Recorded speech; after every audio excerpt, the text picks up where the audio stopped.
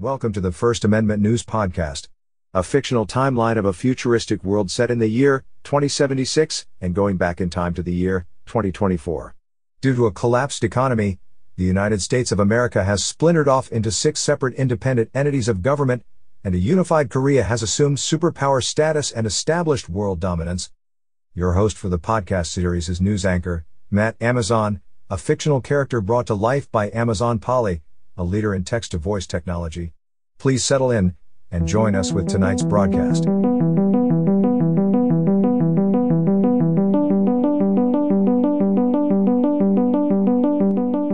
This is Matt Amazon, reporting for First Amendment News.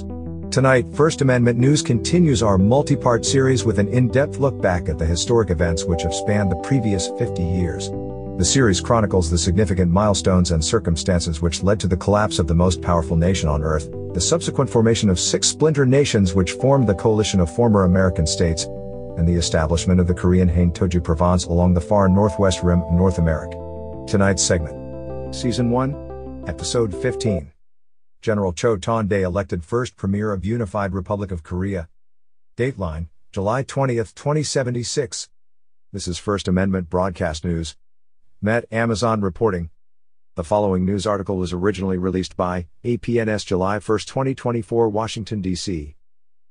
On the first anniversary of the reunification of the Korean people under one controlling government, the country's first general election was held.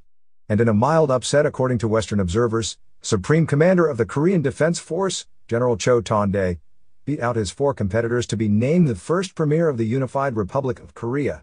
Choe avoided a runoff election by grabbing 52% of the vote. In his former homeland, the northern provinces, the general tallied 97% of the vote total.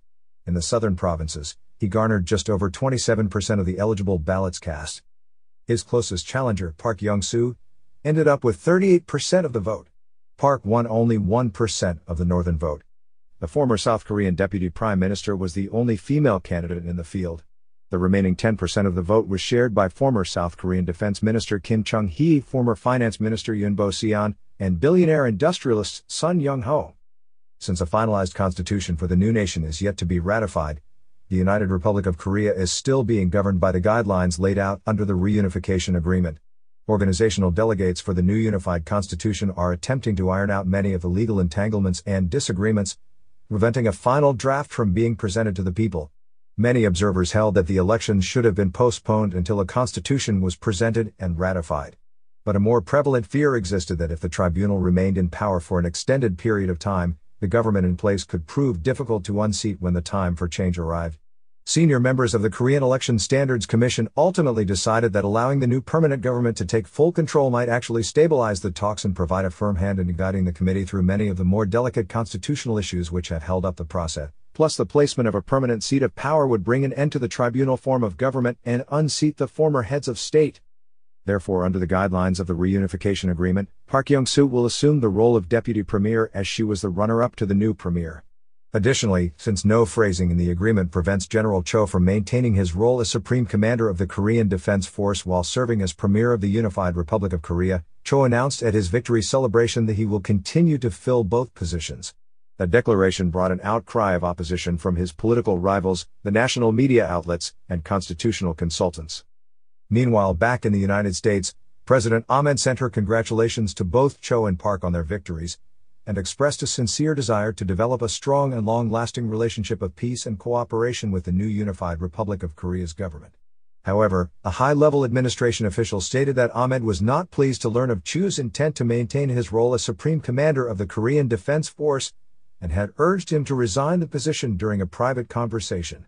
Choe was said to hint to Ahmed that he may consider a resignation, but intelligence experts doubt the general's sincerity.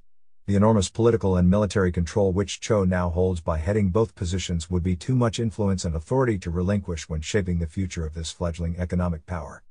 This concludes our replay of General Choe Taun-dae elected first Premier of Unified Republic of Korea. Our next report in the series, States Balanced Budget Amendment Fight Gains Vote of 34th State Legislature. This has been First Amendment Broadcast News. Preserving our unalienable rights defined in the First Amendment of the Constitution of the former United States of America. Freedom of speech and freedom of the press. First Amendment Broadcast News originates from the Communication Center of the former United States Coast Guard cutter, Richard Snyder. currently anchored off the coast of Bermuda. This has been Matt Amazon reporting for First Amendment News. Good night. You have been listening to a podcast of First Amendment News. This episode was written and produced by Pop Knows and recorded from Pop and KK's Place Studio. First Amendment News intro and closing music is the instrumental Algorithms from the album Arps by Chad Crouch. Visit Podington Bear's website at soundofpicture.com for a full listing of his music. Thank you for listening to this podcast. And please join us again for our next episode of First Amendment News.